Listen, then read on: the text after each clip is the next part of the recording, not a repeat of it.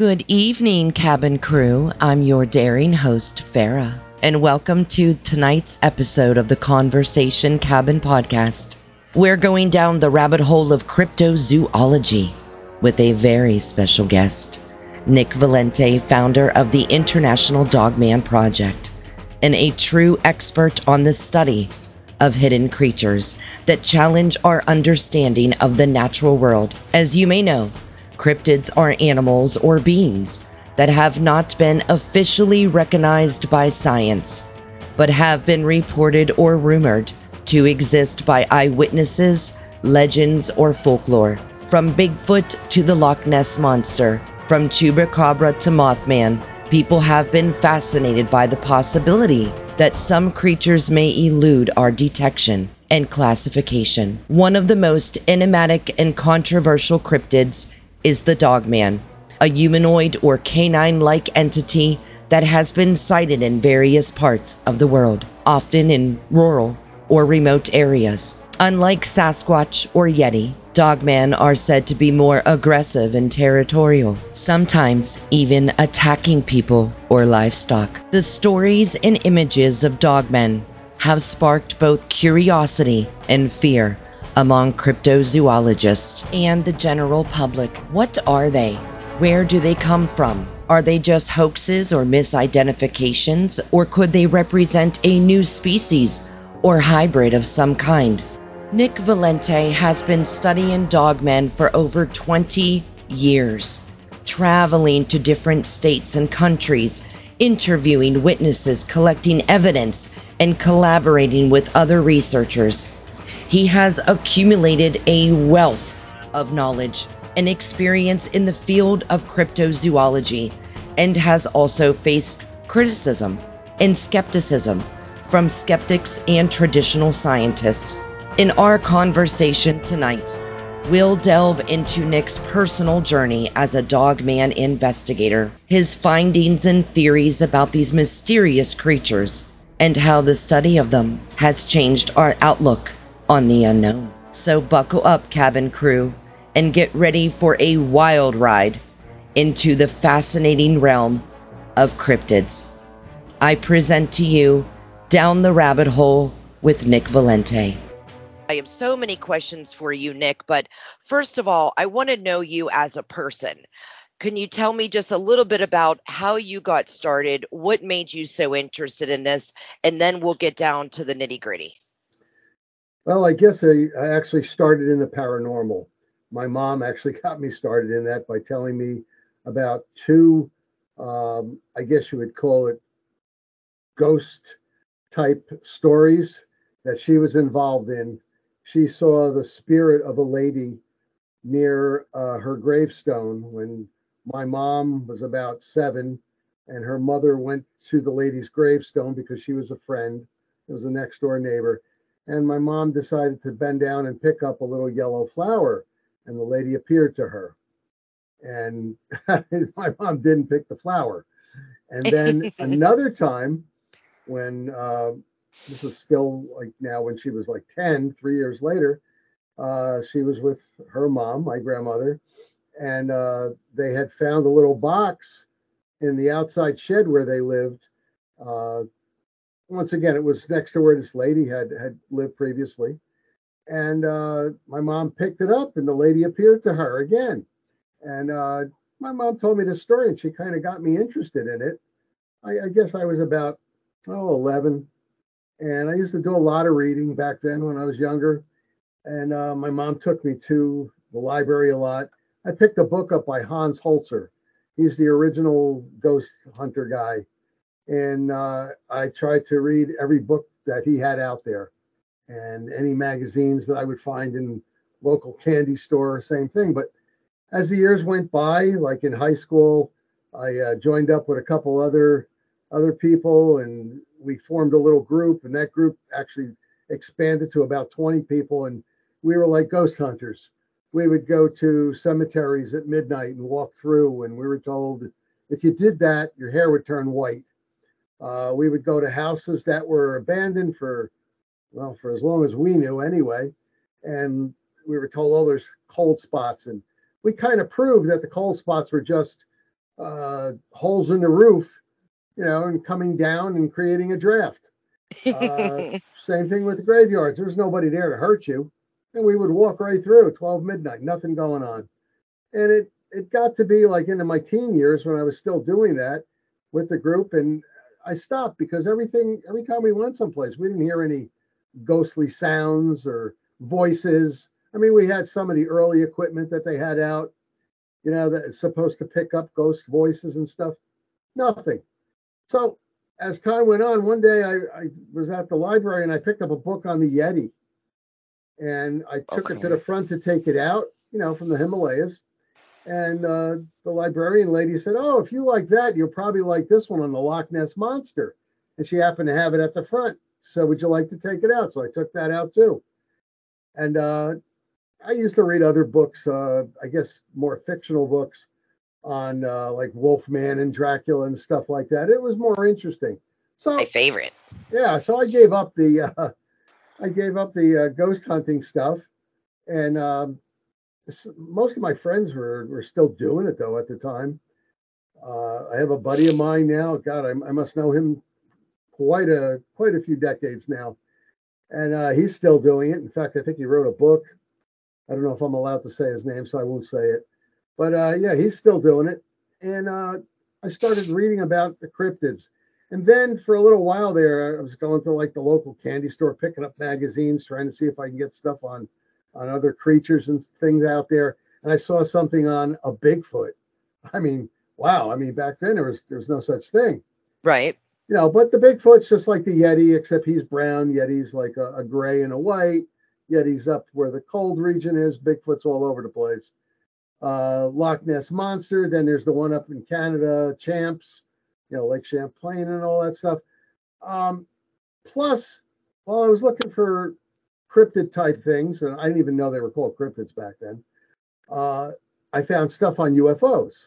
So that piqued my interest. I started to read stuff on UFOs.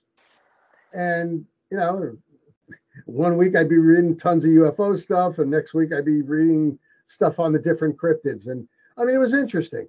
Amongst all the other things that I was reading at the time and doing, I just don't like to waste time. So it's just a fun way to pass your time anyway. Definitely. I mean, I'm right there with you. That's how I got started. It's weird. I started out paranormal, then I went to cryptids, then I went to UFOs. Right. So that's I don't know. That's a little smorgasbord, I would have to say. Yeah. But I'll tell you though, I'm sorry to interrupt you, but no. Nowadays, today, thinking outside the box, which is what most people should do who are in cryptozoology. First of all, you should get yourself educated, number one. But number two, it's looking like the three of them are combined. And I had started a group on Facebook, the Quad Coalition of Sciences, which is zoology, paranormal, cryptozoology, and UFOlogy.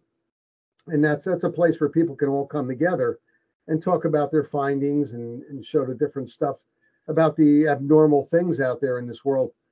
But what I'm trying to get at is where I started in one and then went to another and then jumped to another, it seems like there's a big possibility that they're all intertwined. I could not agree more. I mean, we'll get more into that later, sure. But for right now, since we're on the subject, Nick, I fully think that Bigfoot is not just flesh and blood. He has some type of supernatural paranormal powers, as well as he possibly can teleport somewhere else to like a different planet because he's stayed elusive for so long. And, there are many stories of people that say when they see him, he either shrivels down to nothing, into like a black nothingness, or he's there 1 minute and he's gone the next. So I definitely think that he has a combination. And once people start realizing that, they might be able to find more evidence, hopefully, but we'll see. So let me ask, how did you first get interested in the topic of Dogman?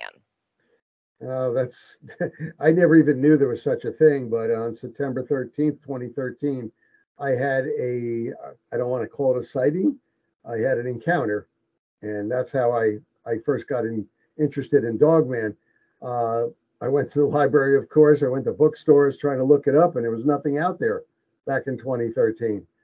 But I mean, when you have an encounter that's standing there 30 feet away from you, it's definitely something that's more life-changing. And to me, it was extremely interesting, let's put it that way, to see something like that, 7 foot 7 inches tall. I'm saying approximately 650 pounds in weight, hairy, wolf-like face, and here's the kicker: bipedal, not down on all fours. So I mean, Okay. that's Thank what you for got me answering that. interested. Yeah, it took quite a while to find out what this thing was. And I did find out what it was, and I'm looking on the internet, and there's really not very much on there. I found a group, I joined the group, and from there it just took off. And you know, there was more and more information out there. Once you find a group, then there's other groups that contact you, and there's more people that give information. There's different avenues to follow on that, and yep, that's where I took off from. Well, can you explain what a dogman is for those who might not be familiar with this sort of cryptid? Well, first of all, he's a cryptid, which is a creature that has been seen by many people, but not deemed by science to exist. The dogman is, well, consider, oh, in the movies, a werewolf, except much bigger. A werewolf is like a shape changer, a person that changes into, a wolf-like being. Now, basically, they're going to change into something that's about the same height. If the guy is 6 foot, he's going to be about 6 foot, 6.5 feet. A dogman, the only ones that are basically 6 feet that have been reported are juvenile dogman. Dogman is generally 7 foot to about 7'7", 7'8".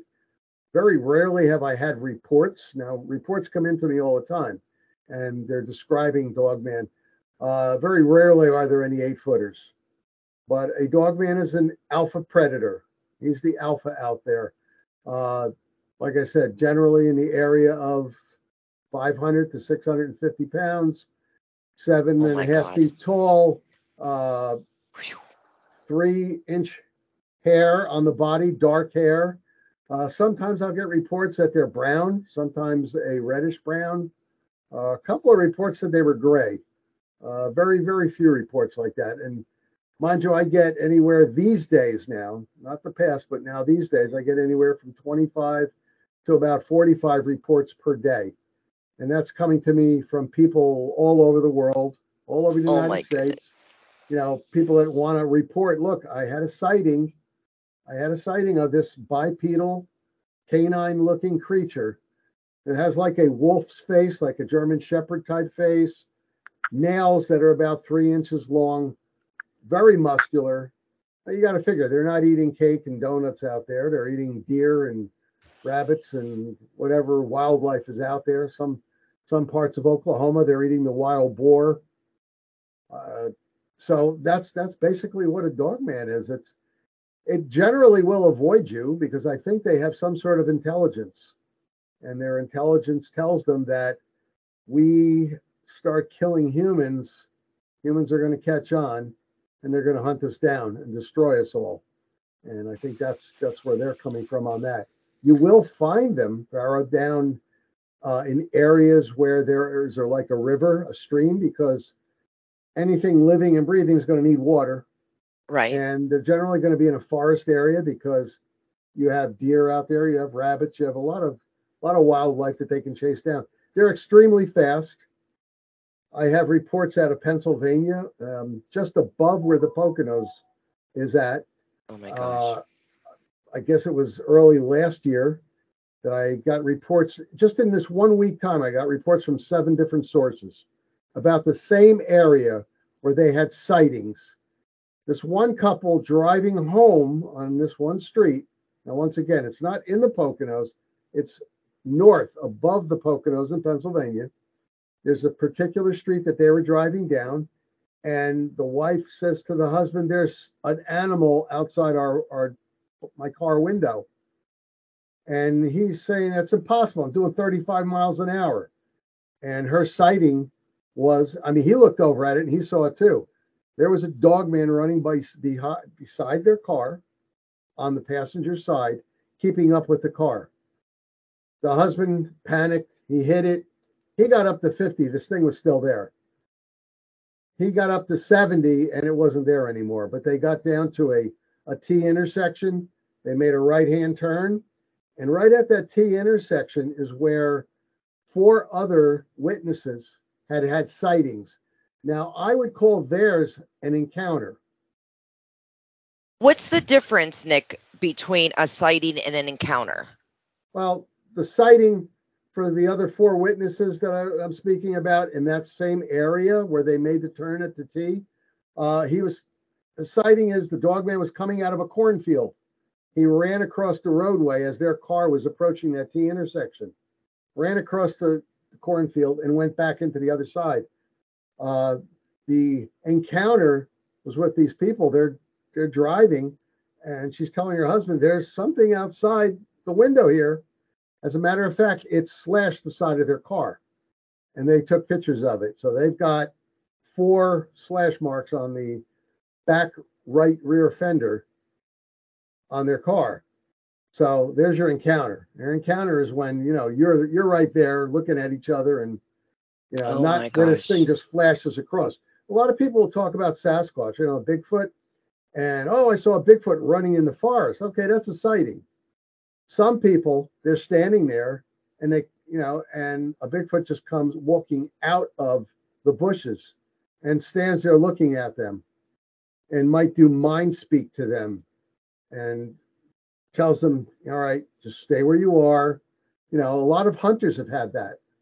And the Sasquatch will come out and say, do not shoot. If you shoot, I'm going to do something. Now, in your research, Nick, how long has this dog man been around? Has he always been around? Is it something that has just come about? Like when we all hear the military start doing experiments, but I mean, how, in your research, what have you found does it date back to, 1600s? Yeah. Wow. In Egypt, you have the jackal-headed dogman looking bipedal statue. So they knew something back then. In the United States, if you want to just keep it local here, the Native Americans know about the dogman. Dogman is supposedly the keeper of the Native American Indians' burial grounds. And there have been, did you want to make a comment on that? Oh my gosh. When I did a dogman story on one of my episodes, Nick, one of an encounter, I guess you would say, because it was more close up. I don't know if you heard about it. His name, I think, was Mike. He was a security guard for a place, and he had heard something, and here it was a dogman that was digging in where there was an old burial ground. So that's just weird that you said that, because I did not know that the Native Indians had. I just always heard them write, like petroglyphs and things about the hairy man. I didn't know about the dog man. Oh no, it's in the Native American, I'll call it lore, because they also have their skinwalkers who are similar to a dogman. However, it goes. First of all, like I said, it goes back well over 2,000 years to the Egyptians, and it's come rolling through the years. It's just not seen or advertised as much, I guess, in books as much as the Sasquatch was, because he just got a lot of press from the Yeti and all that.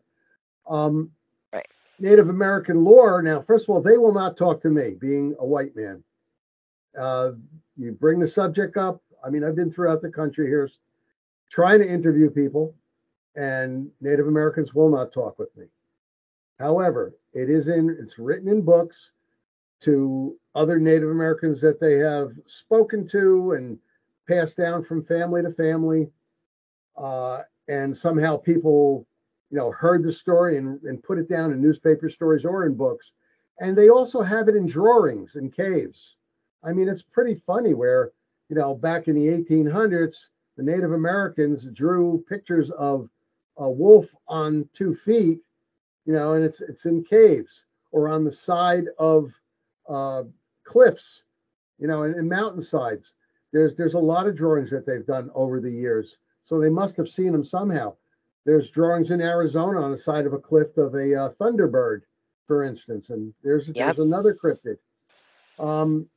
But they've also been around since the late 1700s, and this is written down in books and in journals.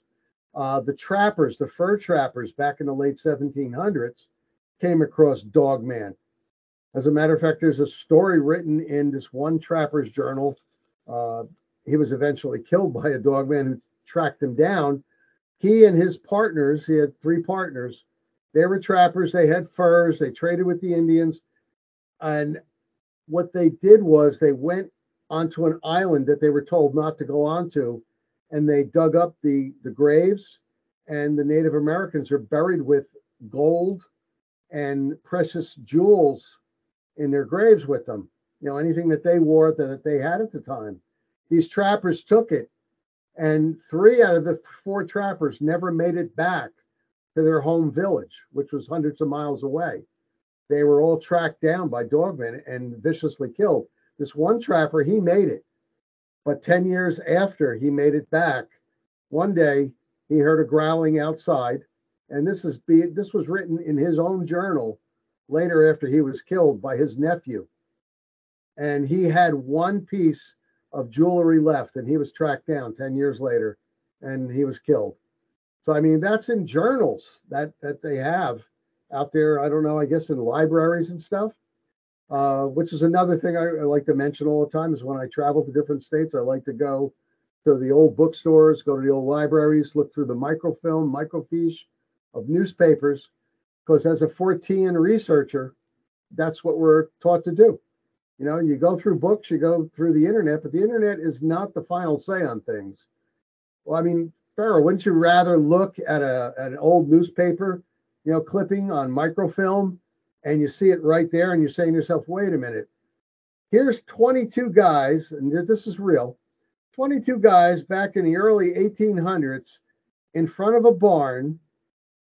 Their backs are to the barn, and in front of them on the ground is a bird called a thunderbird, and it's got 15-foot wings on either side. Now, back then, I don't think that they had any kind of how could I say, photographic enhancing capabilities. You take that picture, that's a one-shot deal. It's on a plate, and that was it. And it was taken. It was taken way, way, way back when. And I saw that picture. I know exactly which one you're talking about, because I do try to dig into like internet archives where they have the old clippings. Right. I want to see the clippings from the original sighting. I don't want to see the 20th person write about that sighting or encounter.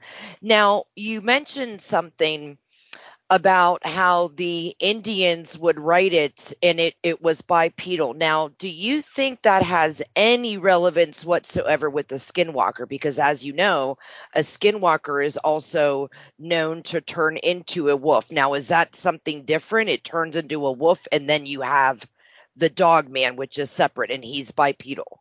I think the Dogman is separate. I think the skinwalkers become skinwalkers because of a curse, and that's all in the Native American lore, because you have the same Native Canadian lore with the First Nations people in Canada, and they have the same thing going on. Now, remember something with Native American Indians, as with, I guess, the First Nation people up in Canada. How is it that they all know about the Dogman and about the Hairy Man, Sasquatch? The East Coast people, the West Coast people, the Central people, all the way down into Mexico. I mean, how is it that they know about them? How is it they all write about them? How is it that they've all drawn pictures of them? Right. It's just like people on the West Coast, for instance, between 95 and 2015, there was over 3,000 reports of Sasquatch. Why did they do that? I mean, it was up and down the coast, Oregon, Washington State, Colorado, all of California reports in that time frame. How is it that all these people saw this? Are they all lying? Do they want their 15 minutes of fame? A lot of these people don't want a lot of people to know what they saw, because they're gonna, oh, you're crazy. We don't want to bother with you. You know, you're a nut. And a lot of them are professionals too that have a lot to lose. There you go. You said it. I'm glad you picked that out. Yeah, because I know that the Dr. Jeff, that's one of the biggest Bigfoot researchers, he is a respectful doctor. He has lots to lose. And when he is asked, do you believe in Sasquatch? He doesn't really say, yes, I do. He says, the evidence is here.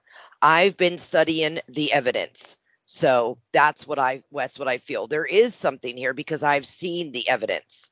But there's lawyers, there's doctors, there's nurses, people that have a good reputation in their community. They have many things to lose. They're not crazy. And they can't be. They're not out of profession. They're still doing it. So you cannot say that those people lie. Right. But at the same time, what I was talking about before is, how are the Native Americans on the East Coast talking to the ones in the West Coast? I mean, how did they get it through? There's no telephone. How did the Egyptian? How did it get over here? How is it down there? How do we know anything about the Egyptian? The United States was completely separate back in that day. They really didn't even have any doings with the Americans. So, I mean, that means that someone saw it here.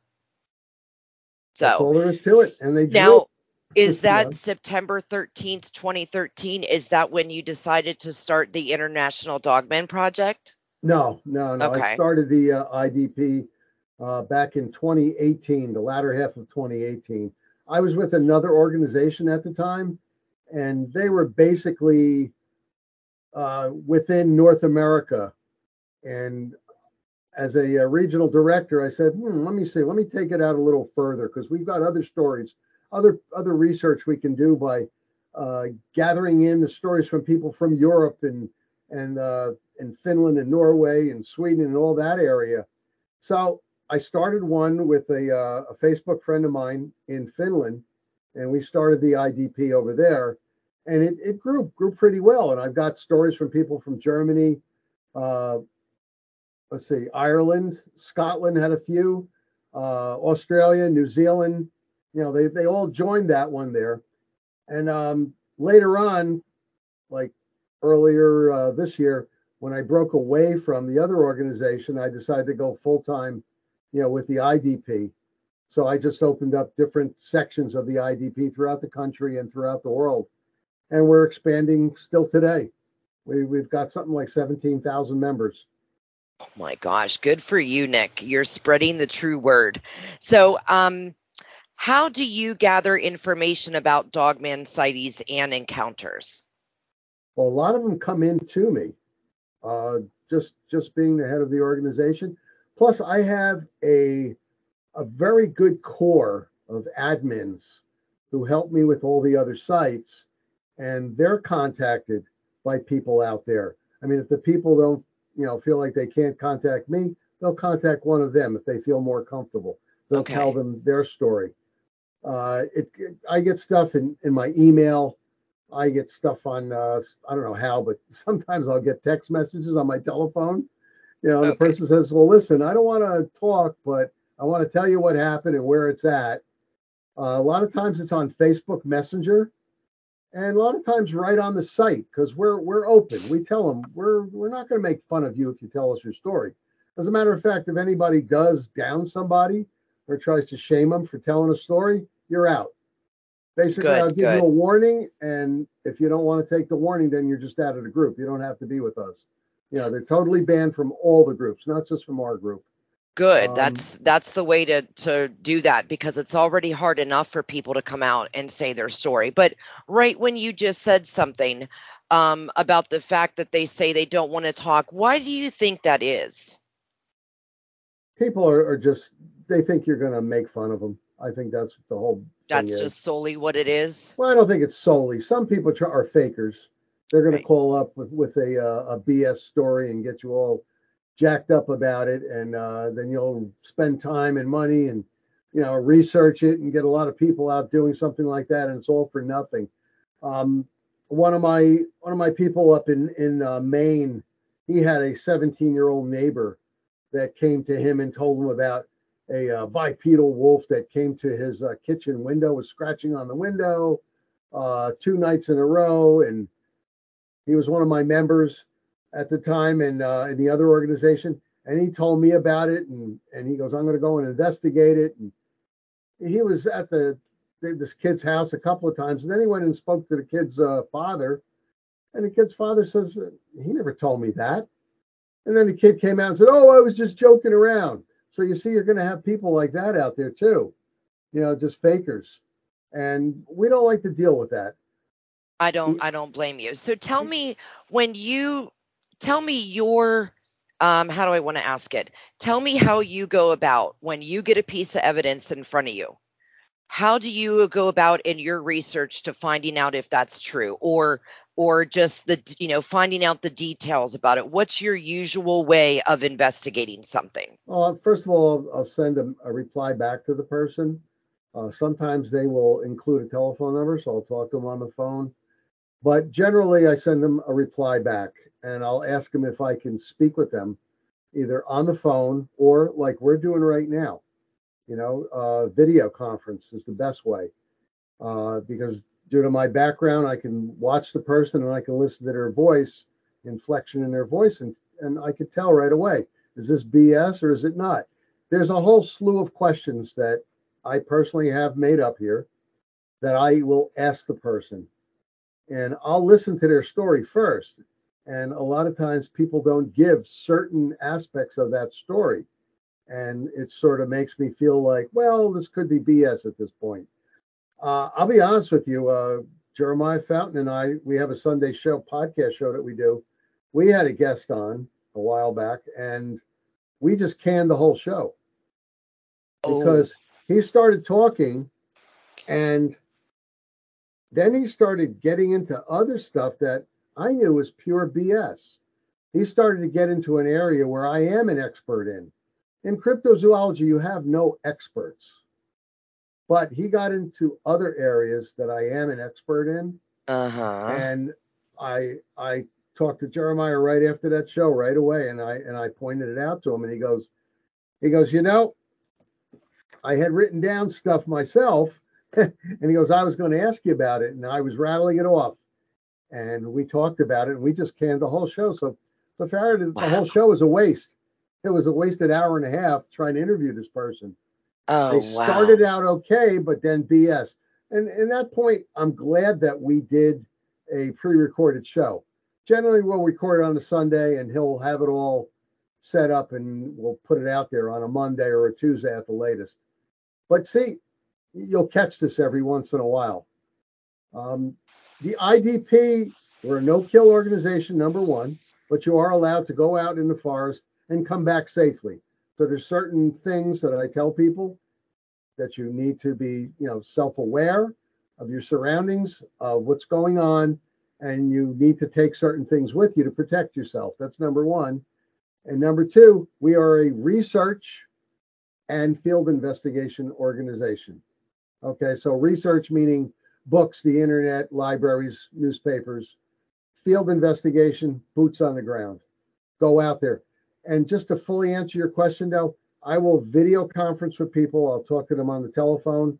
If they don't want to do any of that stuff, I'll correspond with them, and I'll ask certain questions, and I'll go over their answers to see if it's worthy of getting a team together and going to that area and seeing what's out there.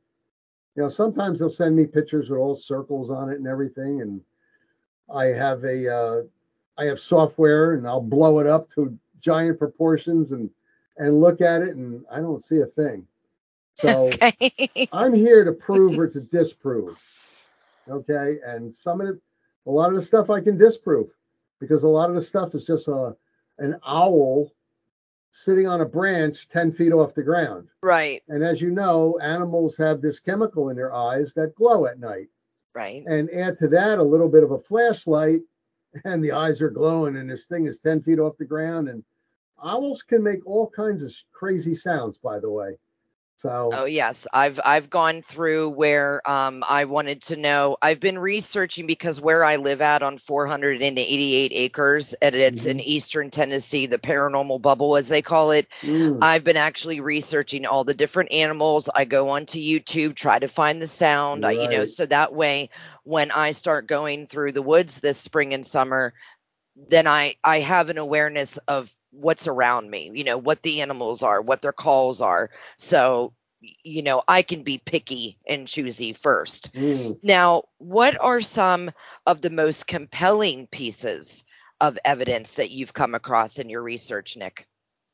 Well, claw marks on a tree.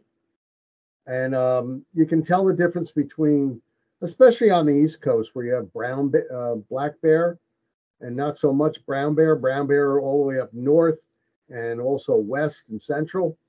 So around here, when you see a claw mark, that's, if you can see my hand this close, I can see. That's a black bear. You see claw marks that are wider than my fingers on a tree. That's a dog man. Because a black bear, their claws are only about as big as a human hand. Okay. Now, a dog man, his digits are they're out. They're spread out. So you will see anywhere from 4 to 5 if they put the thumb in there on the tree. Also, some compelling evidence would be, people's eyewitness accounts of it, and if they get a photograph of it from like the side or the back, because these things are. You mentioned something in the beginning about them. You feel like they're partially paranormal and stuff like that. I have my ideas on that because our research just recently, Jeremiah and I, our research have really brought up some good answers to some of the questions out there.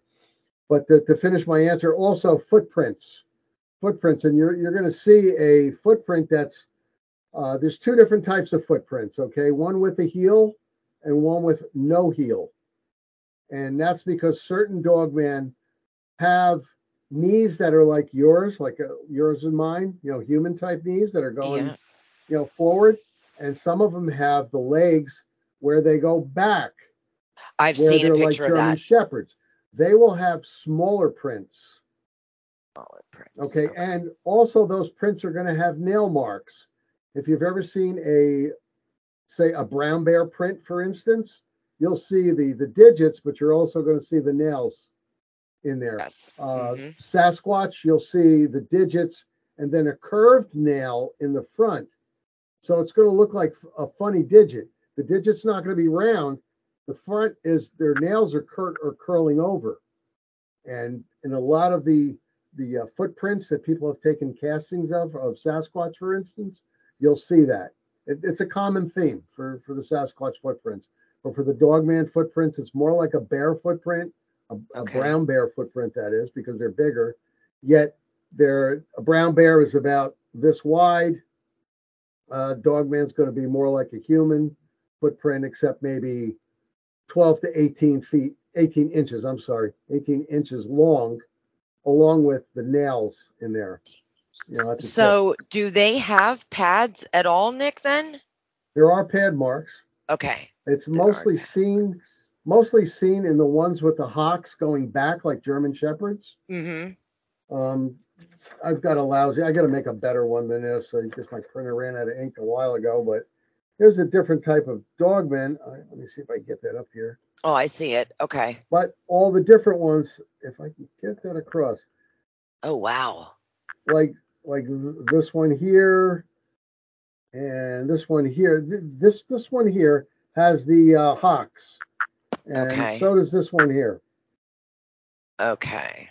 The other ones have the knees, like a human. So you're going to find the different prints, and you're going to wonder why does this one only have like a 7-inch print? And that's because it has the knees going like in the hock version, like a German shepherd. And then you have the other ones that go like a human going forward. So that's why you're going to have the different type of prints. This is evidence that has been collected over the last 20 years or so, that I've seen pictures or castings of.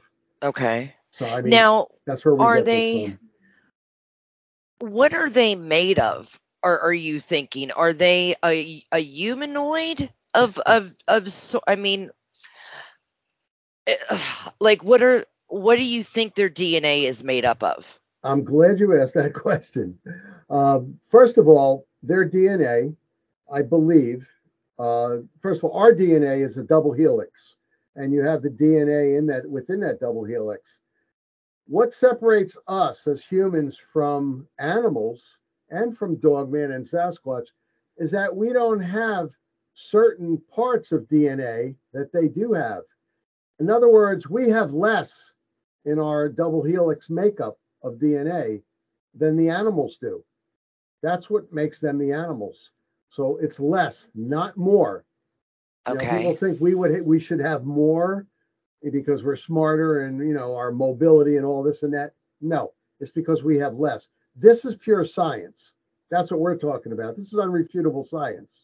Okay, good. All right, so that's one. But I'm glad you asked that question, because what you came out with in the beginning, I have some thoughts on, because Jeremiah and I have done a lot of research. We've gotten in a lot of information on. You know how, like, when people will say, well, we report a Sasquatch, and the footprints end in the center of a field, and there's no trees around, but the footprints end right there. And same thing with a Dogman. They'll see them, and I'll get a report. It climbed the tree, and then suddenly it's gone. Right. Okay. Pure science now. Okay, pure science. Physicists, quantum physicists, have proven, and people can look this up, and it's in books. This is science, that there are 11 different dimensions. Okay, so that's proven. Number one. Okay. Number two, we're going to explain possibly how Dogman, Sasquatch, Mothman, Frogman, or any of these other ones out there, how they're there suddenly and then suddenly they disappear. Well, They probably have a way to turn their bodies camouflage, opaque, when they turn sideways. But also, you got to understand that these creatures vibrate at a certain type of, well, let's put it this way, their energies vibrate at a certain type of speed. You and I vibrate at a certain type of speed. They're probably from another dimension, and they're using portals, to fully answer the question, to go from here and then suddenly they're gone. Right. That's the only way I can answer having footprints of a Sasquatch in the middle of a field and then no more. Right. How is it? Here's another answer to it, though. It's possible. Here's my other possibility. It's possible they're from an alien race. And as in Star Trek, they got beamed up. Now, they could be the aliens, or they could be the forward soldiers of the aliens checking us out. Or maybe they're here and they can't get off the planet, but they have spaceships orbiting around, because there's so many UFOs sighted. I have chills right now, because everything that you're saying is what I have believed all along. Like, I literally have chills, Nick, because I can't believe that you just said what I've been thinking this whole time. Well, you know what it is? We have a large conglomerate of people out there that are, sending in information. We're researching it out there like crazy, all the time. And we're trying to put the pieces together. People are getting these bits and pieces, but they're not sticking them together. Now, I did a survey. It was a 6-month survey of people that saw Dogman sightings now. Dogman and Sasquatch over a 6-month period of time. And they either saw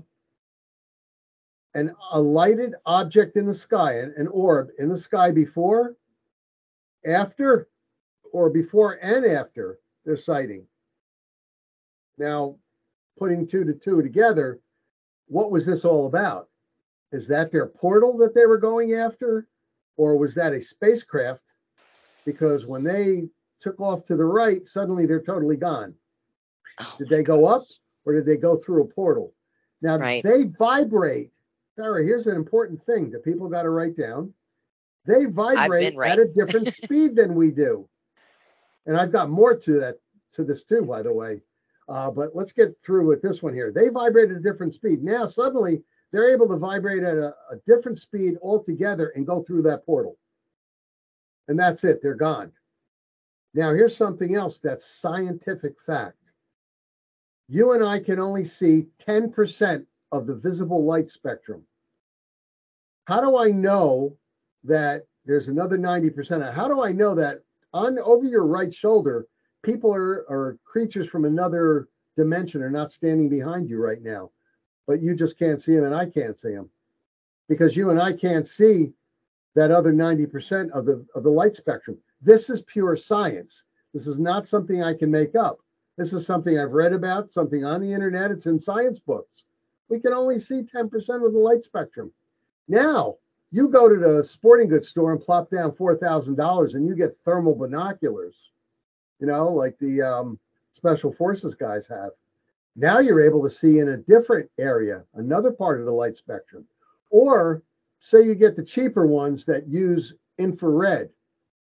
The infrared beam shoots out there, and the lenses that you have on, because these are only like $200 nighttime goggles, the infrared goes out there and the lenses that you have on are lighting it up. There's another part of the spectrum that you're seeing, but you're still only seeing like 15% of the spectrum.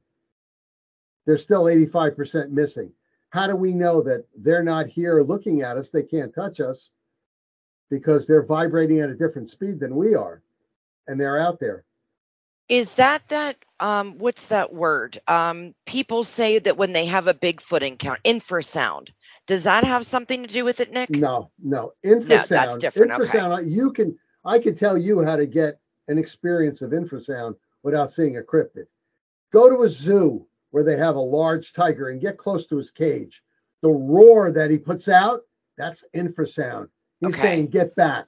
You're threatening my area. That roar goes through you and actually shakes you up to your core, if you've ever experienced that. I have friends of mine, I have fellow researchers out there that have had experiences with Bigfoot, and they were hit with infrasound.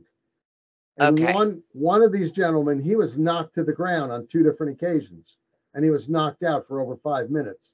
Oh my God. Okay. That's what infrasound. Infrasound is actually sort of a weapon. Now, there's another thing that they use. Dogman uses it, and Sasquatch uses it more. It's called mind speak. And what you and I were talking, I don't know if we were on the air at the time, but we were talking about it, where a hunter suddenly comes upon a Sasquatch who's about 30, 40, 50 feet away. He lifts up his rifle, and the Sasquatch uses mind speak and says, you shoot at me. And he sends him a threat, and I'm going to take your life. It's going to be the end of you. So it's like a telepathic in some way. Yes, telepathic. Now, people have had different people out there, Bigfoot researchers who only do Bigfoot.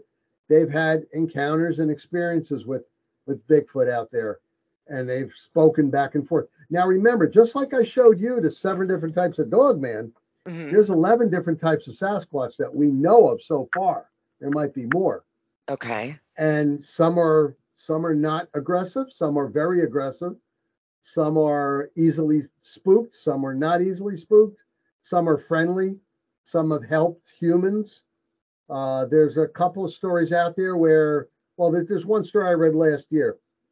This 3-year-old girl, somehow she and her parents and aunts and uncles and other cousins were in the woods, and she walked away into the forest. She got lost. 3 days. They finally found her. She was actually brought back to that same area. And the little girl said, oh, the bear fed me. The bear fed me. I think she was closer to 4 years old, but she was like 3 3/4 or whatever. And she was able to verbalize that the bear fed her and took care of her. It was no bear that took care of her. I'm sorry. No. They don't do that. No. If anything, it would have eaten her. So, I mean, the mind speak, the infrasound, all that stuff, people have actually experienced it out there. And like I said, people should go to the zoo to see what real animals look like. I mean, go to a zoo who have a Kodiak bear or a brown bear that's 8 feet tall when he stands up. Okay, That eight thing would feet not tall. feed a 3-year-old girl.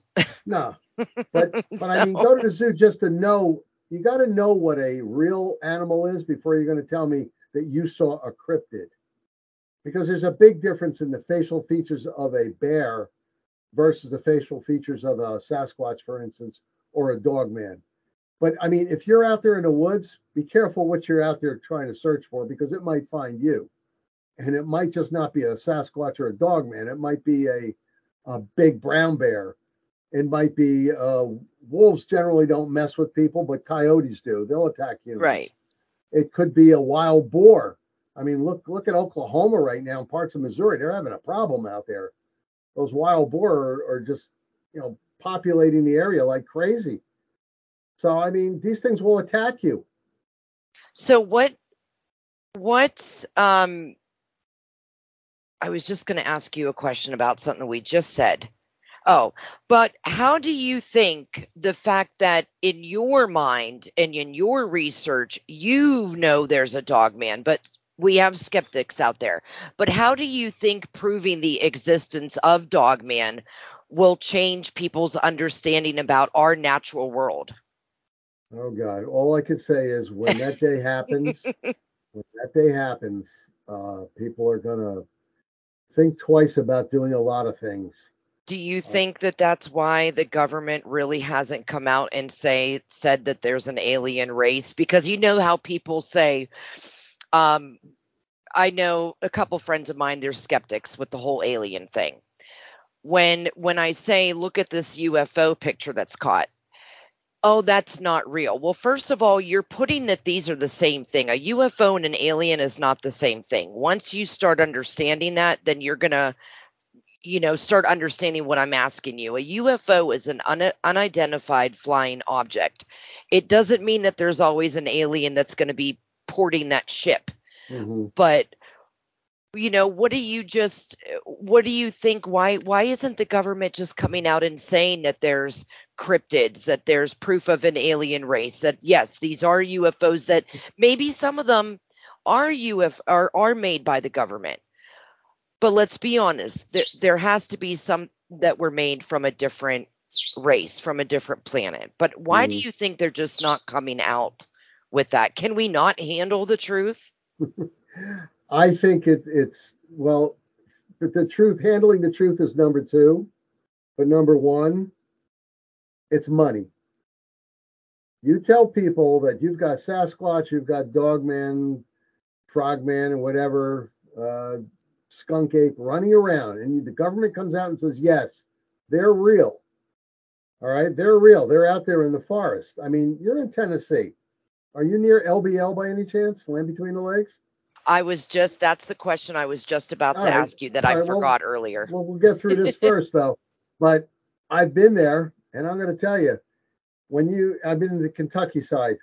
As soon as you go in there, there's a canopy above you, and it's dark, and has an ominous feel to it. And you're like, what the heck's going on here? How come everything's quiet? You go outside your vehicle, you're walking around certain places like Nickel Cemetery. There's not a sound, not even bugs making a sound. The bugs are flying around, yes, but there's nothing.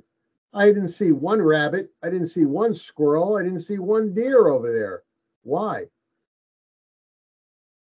It's simply there's something that's rolling that forest over there. Something simply down there. Now, that section that I went to, that's partially Dogman and Sasquatch don't play well together, so they kind of stay away from each other.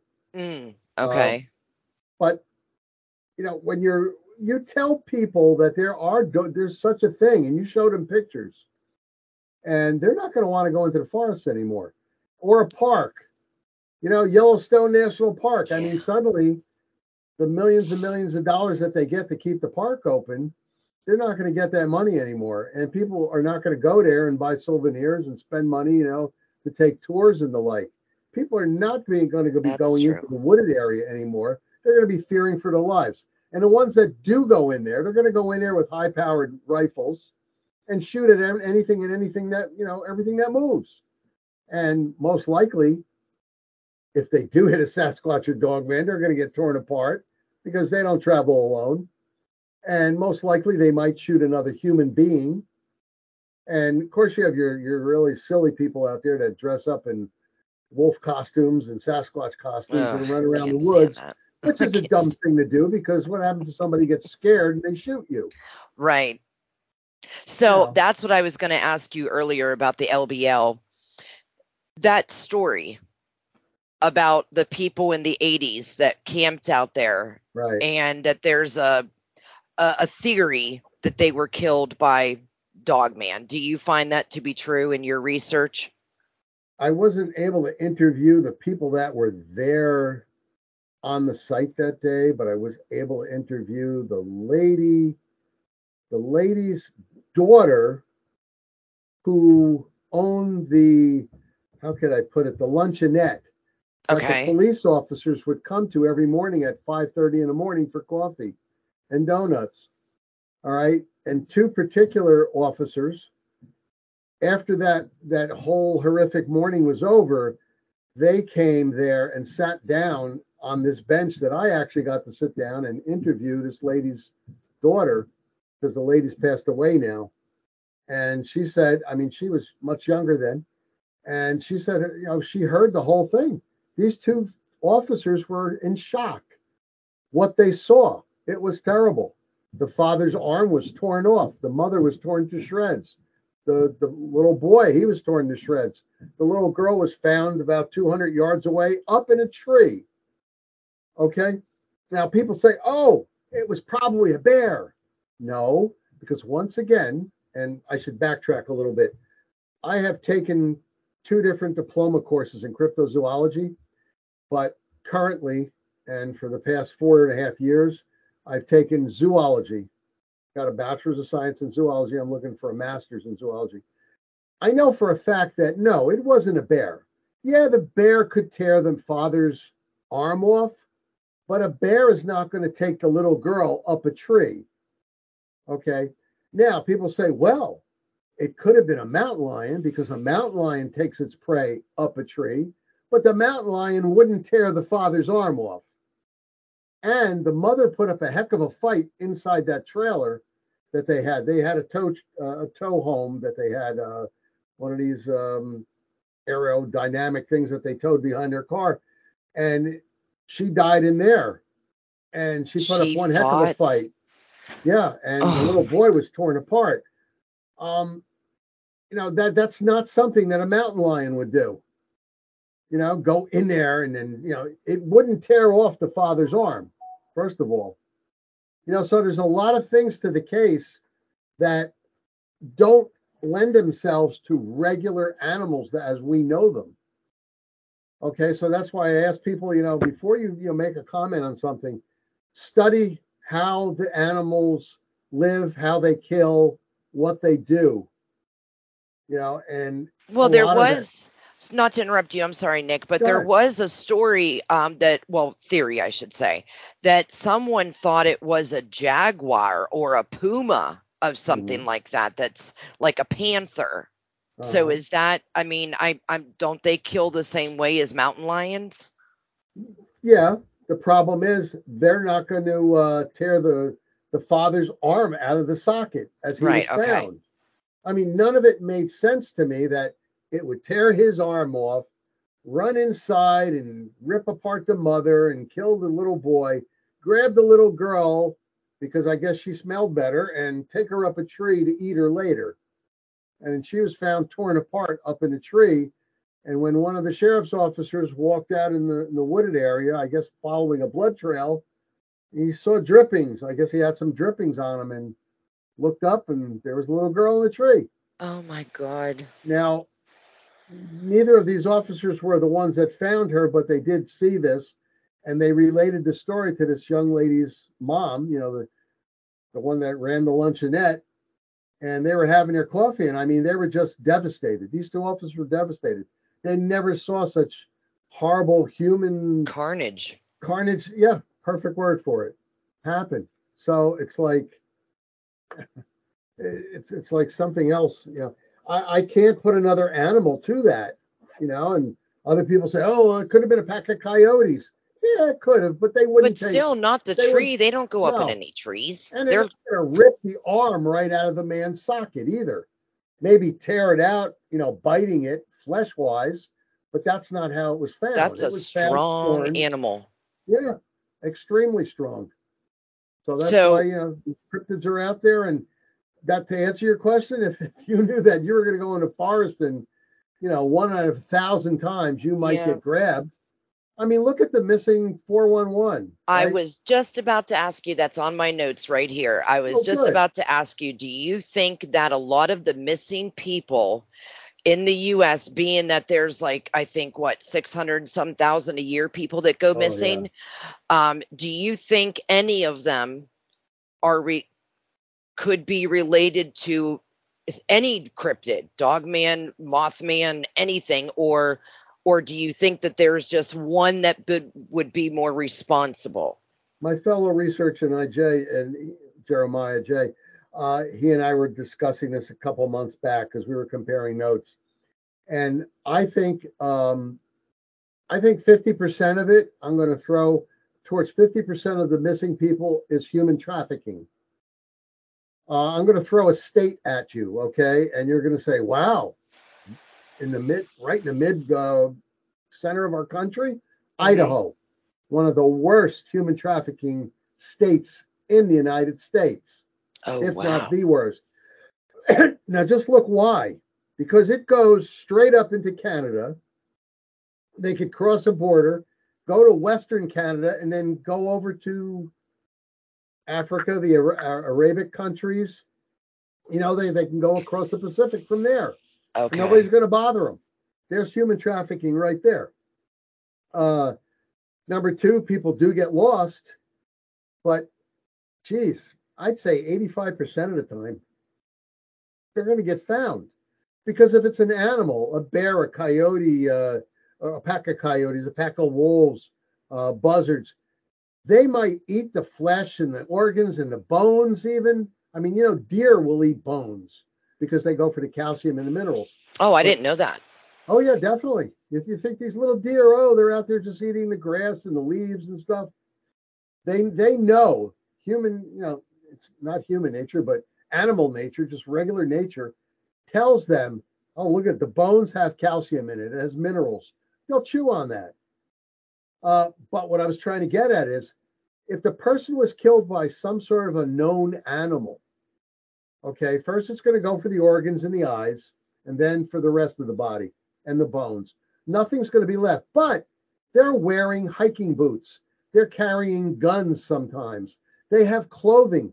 Animals are not going to eat your clothing. Yep. They're not going to eat your rubberized boots. When I go out with my team into the woods, we wear gaiters, Kevlar gaiters, so that and 8-inch boots. Because if a snake shoots out, a snake's generally going to hit you from 4 inches to 6 to 7 inches off the ground. And we want it to hit the Kevlar gaiter, and then if it goes through that, which it usually can't do, it'll hit the boot, and it's not going to hit you then. I mean, because there's a lot of things out there that want to kill you or harm you, and it's not necessarily a dog man or a Sasquatch. Right. But like I was saying, you're going to find something if a person gets attacked by an animal. You are going to find a gun stock. If they went missing and fell down a hole, they fell into the water and drowned, and they're under the water, there are cadaver dogs out there that can smell them under the water. Right. I mean, that's a fact. Here's another scientific fact. Here you want me to talk spooky paranormal and cryptozoology, but there's nothing spooky about finding a person that just went missing, and we have the science to find them. Plus, you're going to have 50, 100, 200, sometimes 400 people out there search and rescue, helicopters, using thermal imaging, using all kinds of different science to try to find them. The tracking dogs that they used are phenomenal, absolutely phenomenal. Like I said, the cadaver dogs, they'll smell you down a hole. They'll smell you in the water. They'll find you. With bringing in Missing 411, because I did watch both of his documentaries that he did. Do you feel there is something in play supernatural? How always there seems to be a weather event? There seems to be, like, there was one, I don't know who the guy was, so my apologies for it, but the guy that was on a mountain, they found his clothes here, a mile down the side of the mountain, his book bag, a mile down the side of the mountain again. There's a tree with his boots and another thing sitting up nicely, and they couldn't find him. What animal does that? So I mean, you could tell that there's something weird there, but do you think, from what that missing 411 gentleman says, that there's a profile of certain things that happen when somebody's missing? Do you think there's something in play there? Well, I was giving you percentages, okay? Human trafficking, 50%. Animal attacks, I'd say give it another 20%. Then you have your, I guess for a better name, murderers, serial killers, grabbing people. But if they do that, if it's a serial, I mean, we got to get the whole thing in here. And then let me jump to the end, and I'll jump back to the serial killer thing. Another, I would say about 15% are cryptid. Dogman, Sasquatch. If it's Sasquatch, they're going to take you away, full, your whole body, your clothes, everything, to a cave, eat you, cook you, whatever they do with you. I don't know. But that's it. You're missing now. Throw you over the shoulder and you're gone. Totally gone. Now, if it's a murderer, some killer out there, serial killer, you're still going to find some blood. If they stabbed you, shot you, punched you, did something to you, there's going to be some sort of skin possibly in the area, maybe some sort of evidence. Unless they were so good that they snuck up behind you, knocked you in the head, threw you over the shoulder. But still, even if you're a 115-pound woman, you're heavy. You're 115 pounds. Right. This guy's got to tramp you out of the woods. What is he going to do with you? The murderer might take you to a cave and do nasty things and cut you up and blah, blah, blah. But then again, you're going to be found sooner or later. Right. And the clothing is going to be found. One of my researchers, my fellow researchers, and he's one of my admins from the IDP up in Ohio. I had him, we interviewed him on the show, and it was just heartbreaking because he found a woman that was missing, and he found parts of her clothing and her skeletal system that was down near a creek. And he went out to get the police. And by the time the police had, come back the next day, things were gone. And he knows what he saw because he had two other people with him. And they also, told the police, hey, look, we saw this there. Somebody must have come back and seen us in the area and taken it away. Now, they found footprints in the area, and they took prints of what these gentlemen were wearing, and they took that out of the equation, and it showed that there was other footprints there after them. So it's possible that the murderer came back.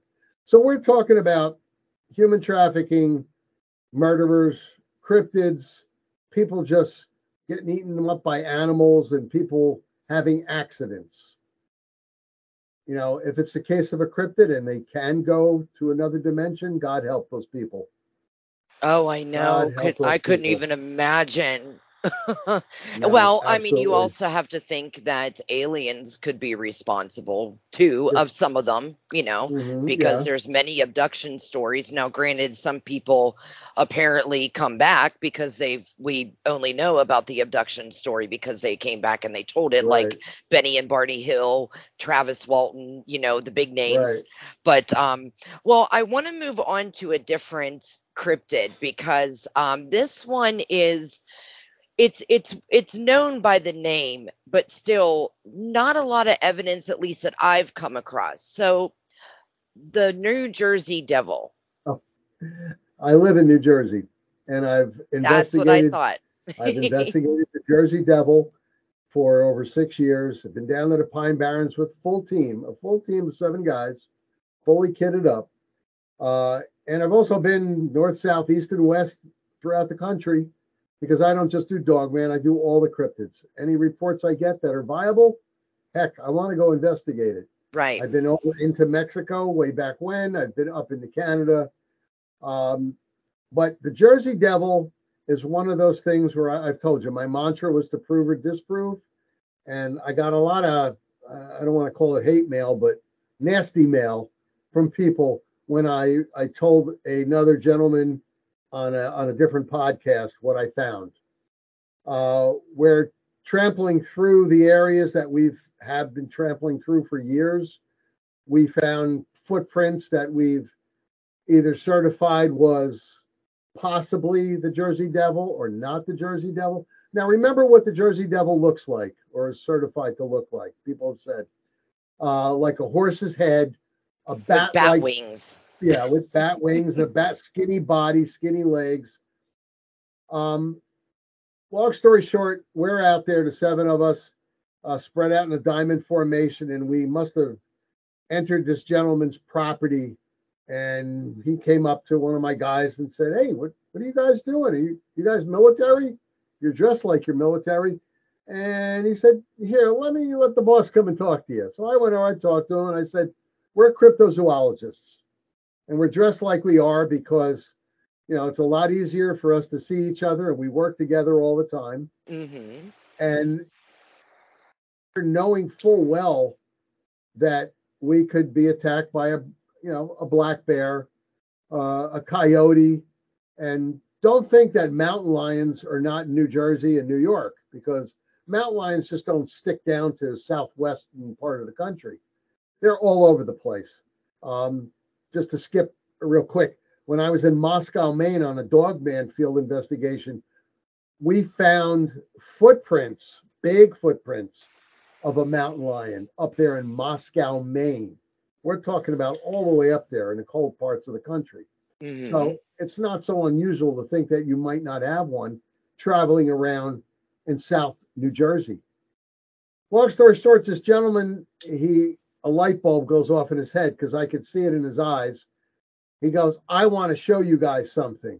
Since you're looking for the Jersey Devil, I want to show you something. Plus, I have a question for you, and I have a deal for you." He takes us to his barn next to his house. He has quite a few acres in that area. We go in there, and he's got a refrigerator, a side refrigerator, not the kind up and down, but sideways, that you open up. It's a chest type.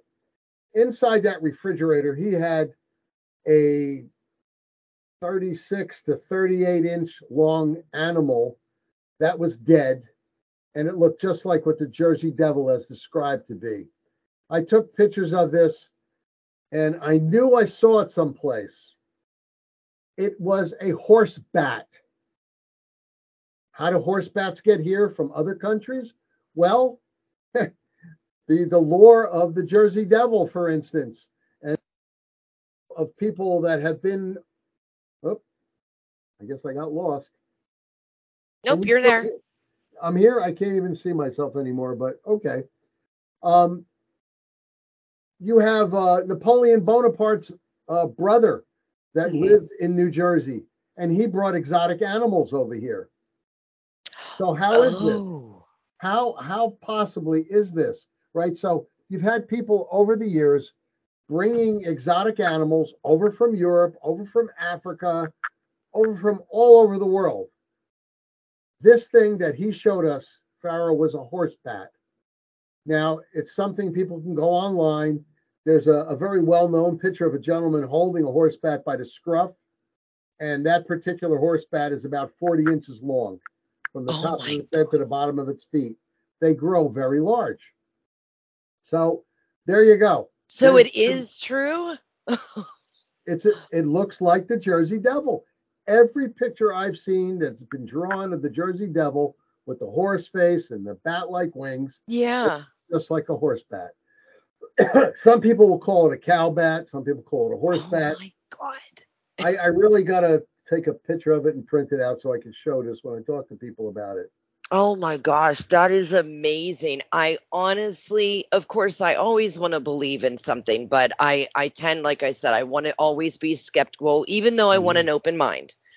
But when you hear the lore of, oh, it was a lady back in the 17 or 1800s that gave birth to this thing, that, you know what I mean? I didn't believe it from that. There's 2 different stories, by the way.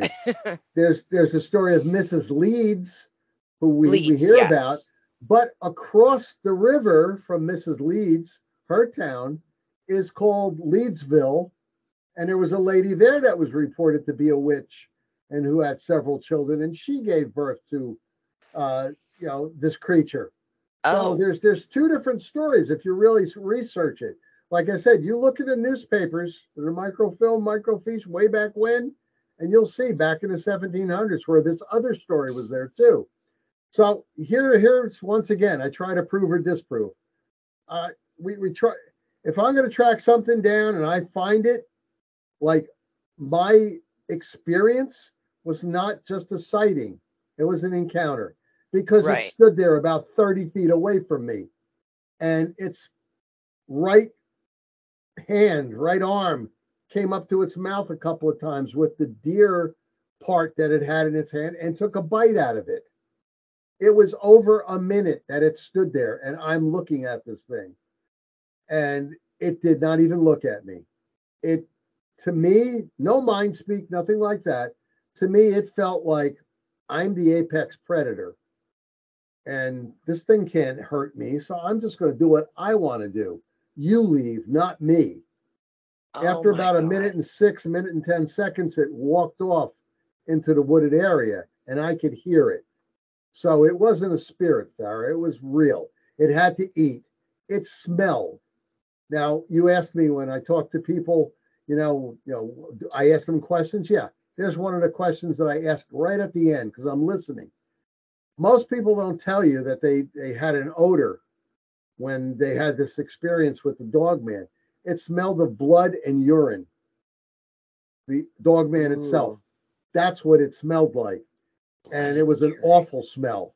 When I went to LBL, Kentucky with DA Roberts, we didn't see anything, but we heard in the distance near the Nickel Cemetery something, and that odor permeated the air. So I'm saying to myself, and I'm saying to him, there's something out there, and most likely it's a dog man. But this thing just walked away. Now, I don't care what people say. Oh, there's no such thing as a dog man. Okay, that's what you think. You're not going to tell me, and you're not going to convince me that I didn't see what I saw. I know what a black bear looks like, and black bear do not get to be over 7.5 feet tall.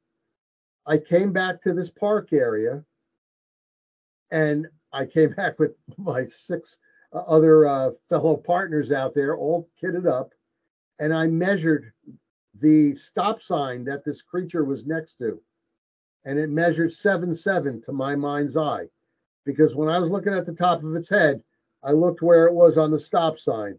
It wasn't a regular DOJ, Department of Transportation, rather, stop sign. It was a stop sign put up by the park. Okay. So the bar that went straight up was about 8 feet tall. The stop sign was all the way up because you had bushes below it. Chained to this stop sign was a bicycle, a young girl's bicycle, small girl. And that's the whole reason why I stopped, because I thought that this bear, at the time I thought it was a bear, was eating a human or was harming a human, and I was there to help. Because of my background in police and paramilitary, it's in my brain that I'm going to help. So that's why I was there. I went back the next morning with my whole team, and the bicycle was still there chained, and we tried to track this out. Now, mind you, remember we were talking about the orb in the sky before, after, or before and after? Yep. Yes. Well, after it walked away, I checked my 6-figure, and it's going to go around me. And as I'm getting into my car, I saw an orb about 120, 140 feet away in the direction that it was walking. Oh, so my gosh. An orb in the sky. So it's like, here I'm trying to grab all these bits and pieces, and I have all these notebooks here and everything filled with ideas and stories from people and tidbits here and there. It's possible this dog man walked off, because I heard its feet crackling on the twigs and walking through the leaves. And that was the end of it. I didn't go running after it. I mean, what am I going to do with this thing? You know, I'm just watching. And I was satisfied it wasn't eating a human. It was eating a deer. How many times, Nick, have you got the feeling when you've been out boots on the ground researching, do you feel like you're the prey? Like, how many times have you gone out in the woods and been like, I feel like there's something watching me. I can feel it. Like, and something studying you. Well, I don't ever feel like the prey because I'm out there with a full team. And when I say kitted up, I mean pistols and rifles and other things. We have bear spray. I have electronic flashbangs.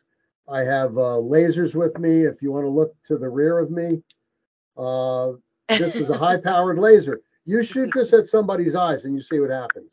Right. They will not be able to see. What I'm thinking is I'm going to attack whatever it is, all their senses, their eyes, their nose, their throat, their breathing with the bear spray. That's number one. We all carry 2 large canisters of bear spray. Number one. Number two, I've got electronic flashbangs that will hit you in the ears with the decibels that it puts out, and it also flashes 1200 lumens. I also have the laser that I just showed you. You shoot that at the eyes. The last thing we want to do is have to fire on something with a firearm. But we have 200 grain ammo in both the pistols and in the 308 rifles. And I don't know too much. If you could take down a large 8-foot, grizzly bear or brown bear with that, I'm sure that I'm going to put down some real hate on a dog man if they attack us. We're all extremely experienced, and we can hit things on the move. So that's the difference between Joe Hunter, who shoots things from a standstill and they're shooting at things that are standing still, or they go to a target range and they shoot at paper targets that don't move. We practice all the time firing on the move at things that are moving. Well, that would be smart for sure. So we don't feel like we're the prey. We're out there actually trying to investigate, but if something's going to attack us, we're going to defend ourselves. But we're not going to try to go out there, just to kill something. Not at all. Right. Of course. No, I wouldn't expect that from you. But a part of your question was probably, did you ever feel like you're being watched? And yes, on many occasions we were being watched. But mind you, I usually go out with a team of 7. I'm part of that team. So there's 7 of us out there. On a couple of occasions, I've went out with only 2 other fellows. And on one of those occasions in upstate New York, we didn't come across a dog man, but we did come across was a Sasquatch that actually threw an extremely large branch at us at 1:30 in the morning. We were called to this lady's home because she was swearing up and down. She told the founder of this other organization, she called him up and was bugging him so much that he asked me, he says, listen, can you get up there and just, help her out? So I can only get 2 of my guys to go with me. It wasn't that far. It was a couple-hour drive up from Jersey into upstate New York area where she was located.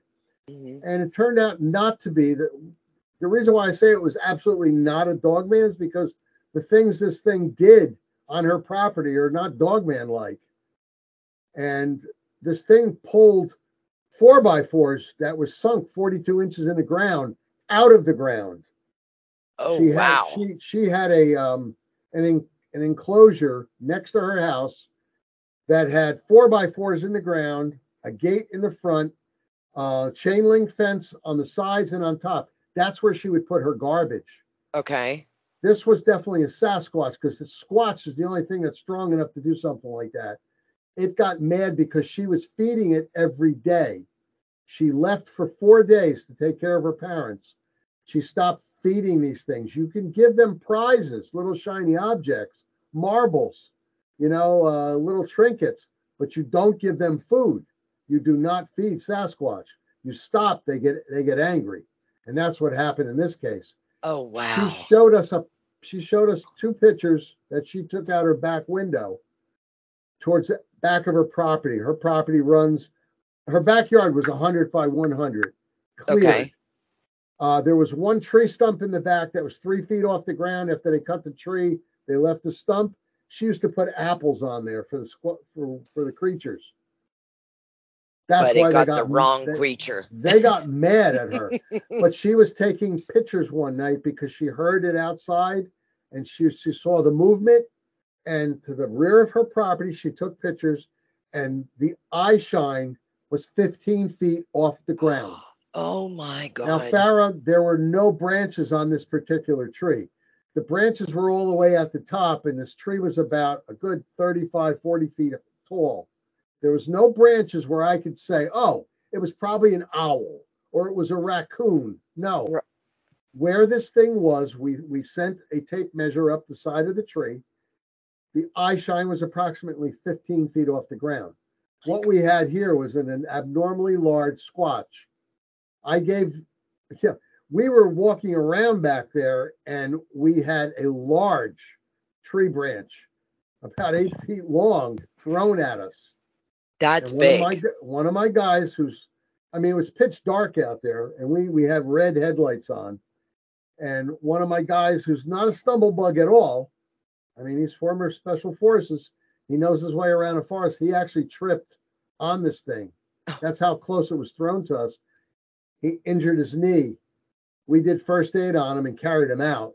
And I gave it over to Jeremiah Fountain and his group because he's a Squatch researcher and he lives in the New York area, the upstate New York.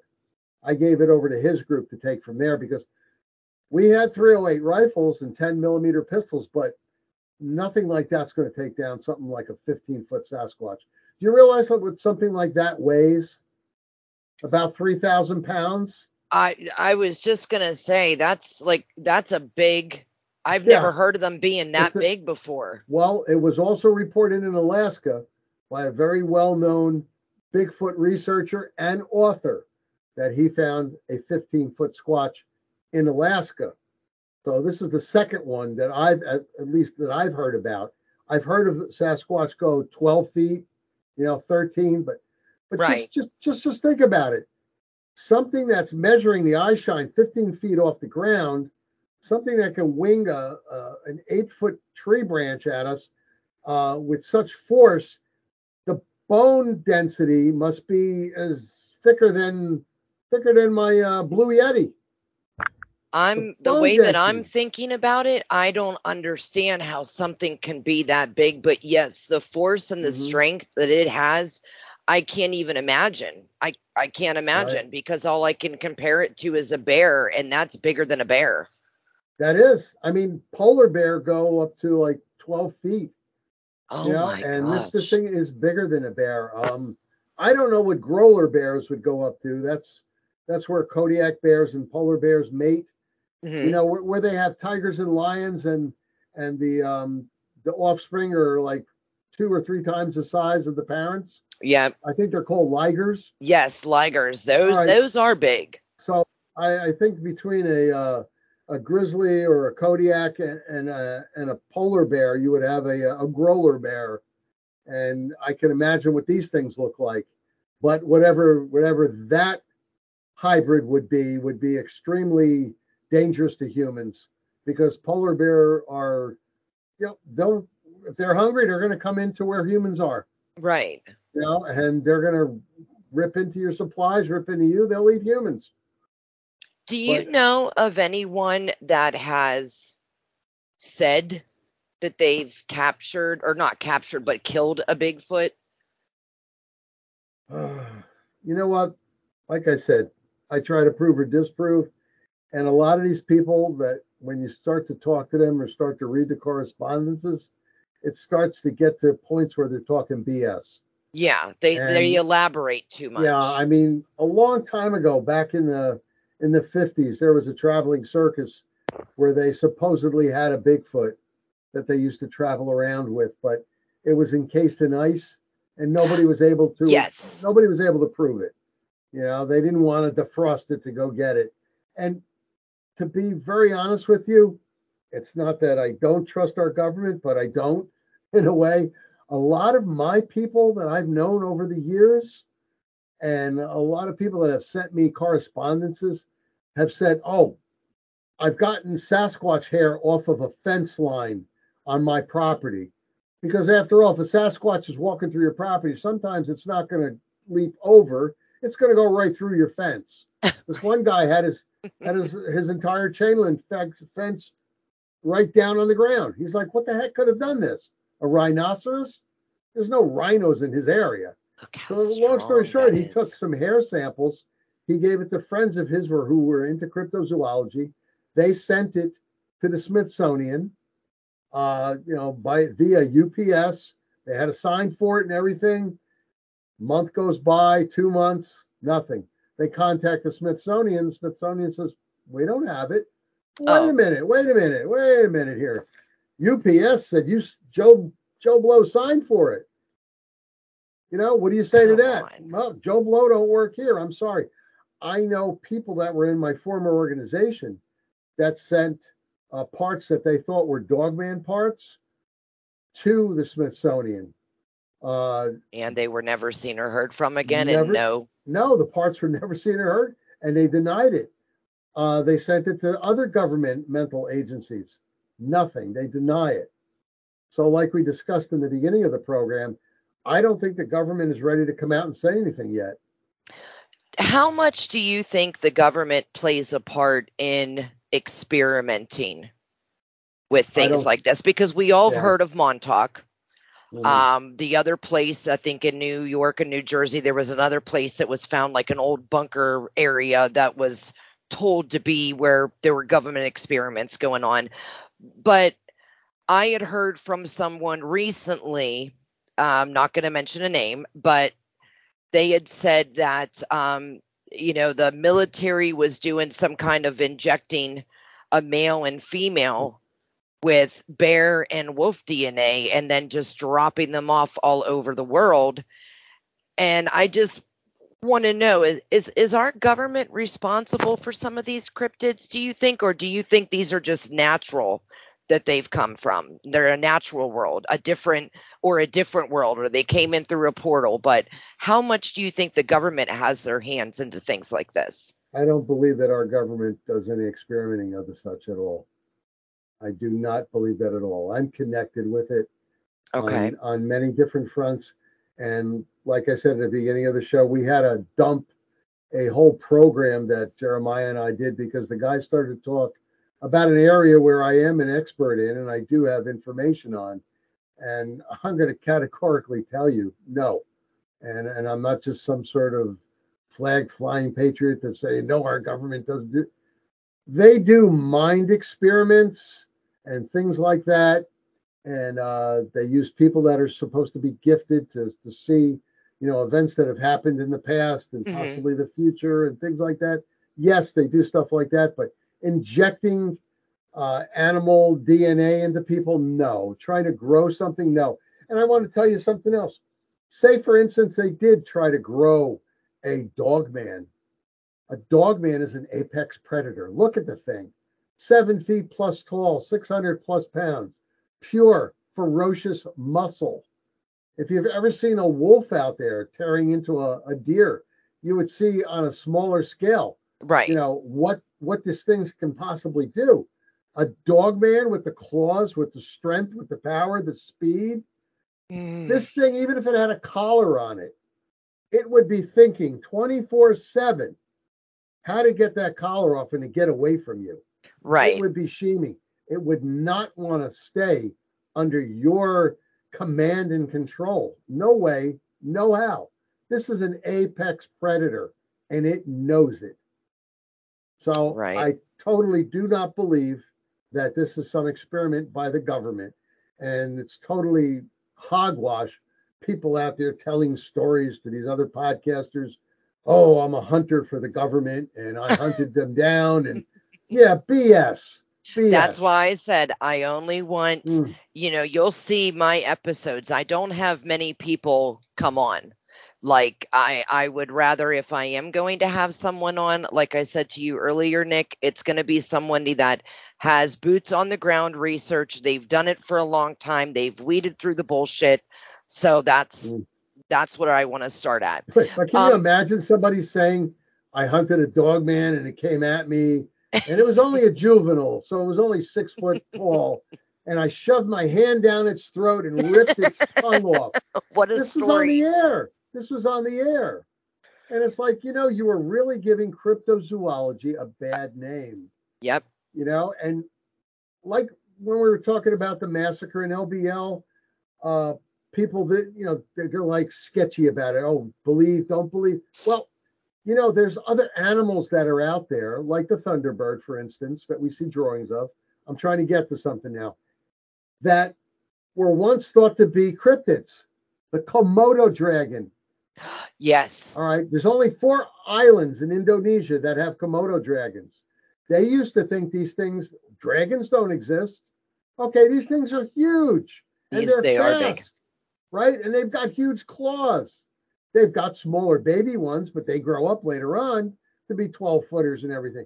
But finally, this one captain from, I don't know where, what country, he landed, he killed a few, he captured 1 or 2, and he took it back to the States. And suddenly, a Komodo dragon. It's not a real dragon. It's a living, breathing animal. And let me give you one more before we move on. The panda bear. That was thought to be a cryptid. Yep. 65 years after it was first seen, finally, this one cryptozoologist who was on safari with his wife, he dies. She stays 2 more weeks. She finds a baby panda bear and brings it back to New York. Panda bear, no longer a cryptid. So, I just learned that recently about the story of the panda bear. Yeah. So that was, I couldn't believe that they were, but I can see where, especially back in the day. But before we close out, I want to pick your brain about portals. Oh. What's your research found, or have you ran into one? Or are they in certain places across the U.S., or across overseas too? But I mean, staying in the U.S., have you found any? What's your research shown, Nick? I personally have not found any, but I have other researchers out there who have sworn that they found some. I've had 2 people relate to me on a video their personal experiences with the type of portals. I wanted to give you some information about the portals. Ley lines. A lot of times when I'm given information on the portals, I'll use my pro version of Google Maps, zoom in on it, and sure enough, the portal was right on top of a ley line. Now what is a ley line? You got to say, right? There's energy flowing through these ley lines. Right. All right. And how do they get into the portals that we talked about in the beginning? These beings vibrate at a certain speed and they have a certain energy that they're able to pass through the portal. Jeremiah and I have interviewed a couple of people that had a situation where they went into the portal, but were not able to pass through. They saw things inside, like say the hallway of the portal, the entrance. Right. But that was it. And they lost time. They thought that, I've been in here 10 minutes, and they had people outside the portal, calling, hey, come on out, come on out. It was actually 45 minutes, 50 minutes. They lost time. I've had a gentleman from Australia. He was in a boat. He related this to me on a video conference. He was in his boat fishing, which he had been doing ever since he was a young boy with his father. Same river. He was going down this river. He lost all time, all sense of everything, because he didn't just go to the dock that he was trying to go to. He wound up 5 miles down the very same river at another dock. He had to call his wife to have her bring their vehicle to get his boat, get it out of the water, and take it back. He lost a ton of time. Oh my gosh. He must have went through a portal.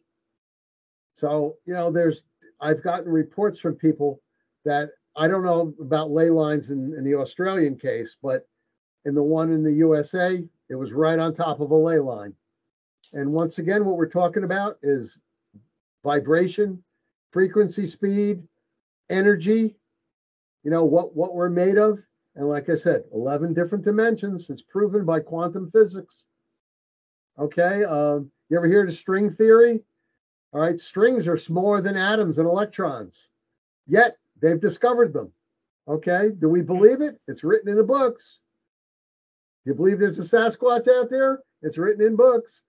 String theory, little tiny strings that are tinier than electrons, and they're real, and they've proven it. And like I said, quantum physicists have shown 11 different dimensions. So it just all goes in order here.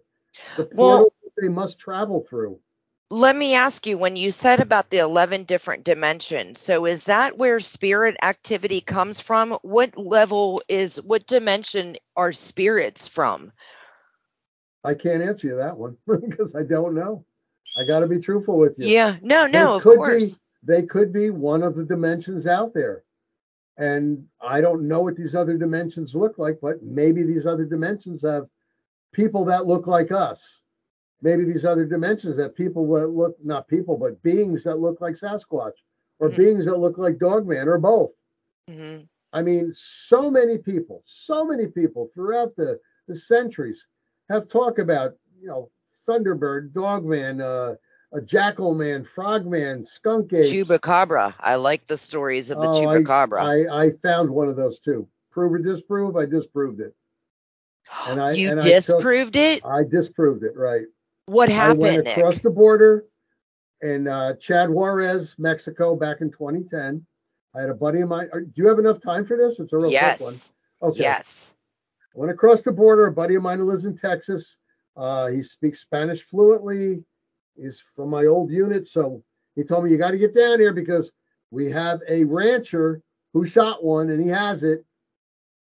Went over the border, with our passports and everything, saw the gentleman. I'll give you the short form of the story. He showed me a goat and a sheep that were killed by it. Yes, it was bit on the neck. And he says, no blood, no blood. I asked him if he would allow me to cut open the belly of the sheep. I wanted to prove to him that there was blood inside that sheep still, that it didn't get sucked out, okay? He wouldn't let me do it, but he did it. He cut it open. He says, see, no blood. I said, yeah, blood. Cut that artery right there. When your heart stops pumping blood, what happens to your blood? It gelatinizes, coagulates, right? It's not going to run all over the place. Your heart stops beating. It's not going to keep pumping. All right, so it was there. It was gelatin. It was gelatinous material in the arteries. That's one. Number two, he showed me the so-called chupacabra. It was about 42 inches long from the nose to the back. It had bluish skin, ridge line from the top of the head all the way down the middle of the back, was about a half inch of hair. It had bluish skin. Now this thing, I took a little sampling of it. I took it to a veterinarian that does DNA testing. It was part coyote, part wolf. Ooh. Okay. And also the chupacabra, this so-called chupacabra hybrid thing, it had a skin disease, like so many chupacabras out there. And what the skin disease does, it no longer has the ability to hunt like it normally can because it's miserable. The skin disease is driving this. Isn't that like mange or something? It's similar to mange, but on a different level. Okay. Now, what it does, it goes after prey that are easy. It's not going to go after rabbits. It's got to chase. It's not going to go after coyotes or deer. It's going to go after sheep, chickens, goats, and the like that, because they're not fast. A sheep is just going to stay there and and it's going to kill the sheep. Well, anyway, long story short, this gentleman shot one of them. And like I said, it was 42 inches long. I got to take a sampling of it. And he's telling me, chupacabra. I said, no, I'll check it out and I'll find out. And I did. I sent it to a veterinarian I know that does DNA testing. Cost me a good $275, but that's what it came back. So, like I said, I try to prove or disprove. And I'll leave Mothman for another program for if you want to do one in the future and you have other questions. But I would there you love go, to. Jersey Devil and Chupacabra. I'm glad to know, though, because the Chupacabra has been one that's been stuck in my head because there's so many different pictures of it and so of what it could be. So thank you for clearing that up. I love how... Real quick, the lady that reported it originally in Puerto Rico with her description of a Chupacabra, she had just seen a movie with an alien that looked just like the description that she told the people about, over there in Puerto Rico, because that was the first place the Chupacabra was reported. Chupacabra has also been reported in Maine, in Russia. It's been reported in Chile, all over the place. So Mexico and, oh, by the way, Texas, from what I understand from people I know down there, there's a lot similar to the one that I saw in Mexico running around in Texas. Okay. But it's not a blood-sucking thing. It's just a hybrid. It's just a hybrid. Oh, my goodness. At least the one I saw. Like I said, I got a lot of nasty mail after that because people want to believe in their cryptid. And I can understand that. People want to believe in something cool and different and unique. I get it. But you have got to you've got to know what's true. You've got to break the ice, because that way you'll know what other things are true if you know that there are things that people report and they're false. Right. That way you can know what is true. What's the difference between truth and lies?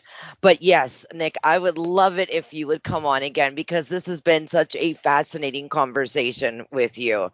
I cannot believe that you're here and I got to ask you everything. Well, not everything. I have like 40 other questions to ask you. Well, the questions were fun. They were different ones. Good.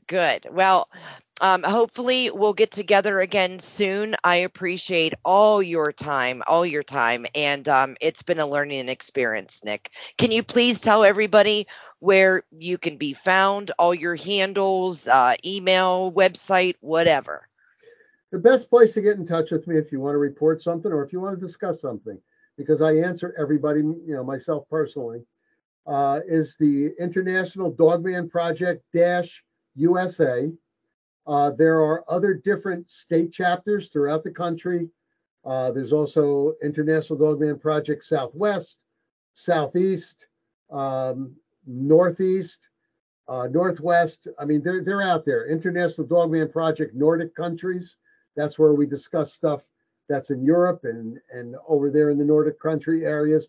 There's a lot of dogman activity in Finland, believe it or not. And, wow. We try to discuss stuff that's pertinent to the area.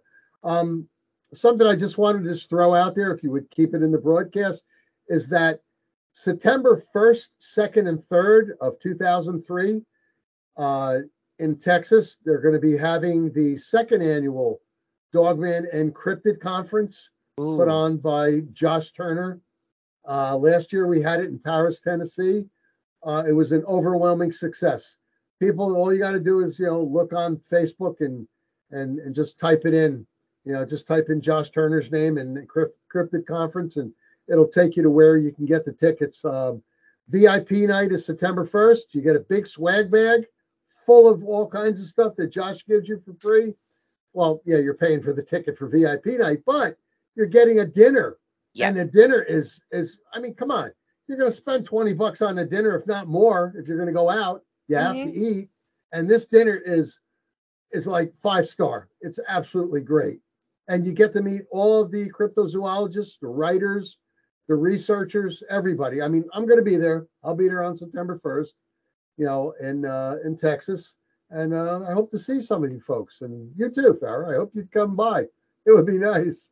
Thank you. I would love to do that. I would love to meet you, Nick. I would love to meet you. And yes, I will keep it in the broadcast. I'll even do some more plugs for it too before September. But yes, we'll get together again soon. Hopefully you'll grace me with your time again. But until next time, cabin crew, I hope that you enjoyed this with Nick Valente. He is just a man to be reckoned with. But yes, until next time, cabin crew, explore your strange. And that was a wrap on my conversation with Nick Valente. What a true professional in his field, I must say, and it was an enlightening conversation. Nick, this episode is, of course, dedicated to you, my friend, and I cannot wait to our next conversation that we already have set up. So keep a lookout for that one, cabin crew. Other than that, remember, I'm dropping the episode with Jessica Jones, the Cryptid Huntress, this Saturday. And of course, I have many amazing episodes coming up, which you should see by my Instagram post, where I listed just a few of them. So if you haven't checked that out, please go over to my Instagram at The Conversation Cabin and take a look. Make sure that you follow the podcast to get updates on new episodes that have dropped, live shows, bonus content, and more. Make sure to sign up for the email subscription service, which is at my website, the For Now website, which is the https://theconversationcabin.podbean.com. Take a look there, sign up so you can get a scary newsletter, as well as all of the updates for the Conversation Cabin. And until next time, cabin crew, explore your strange.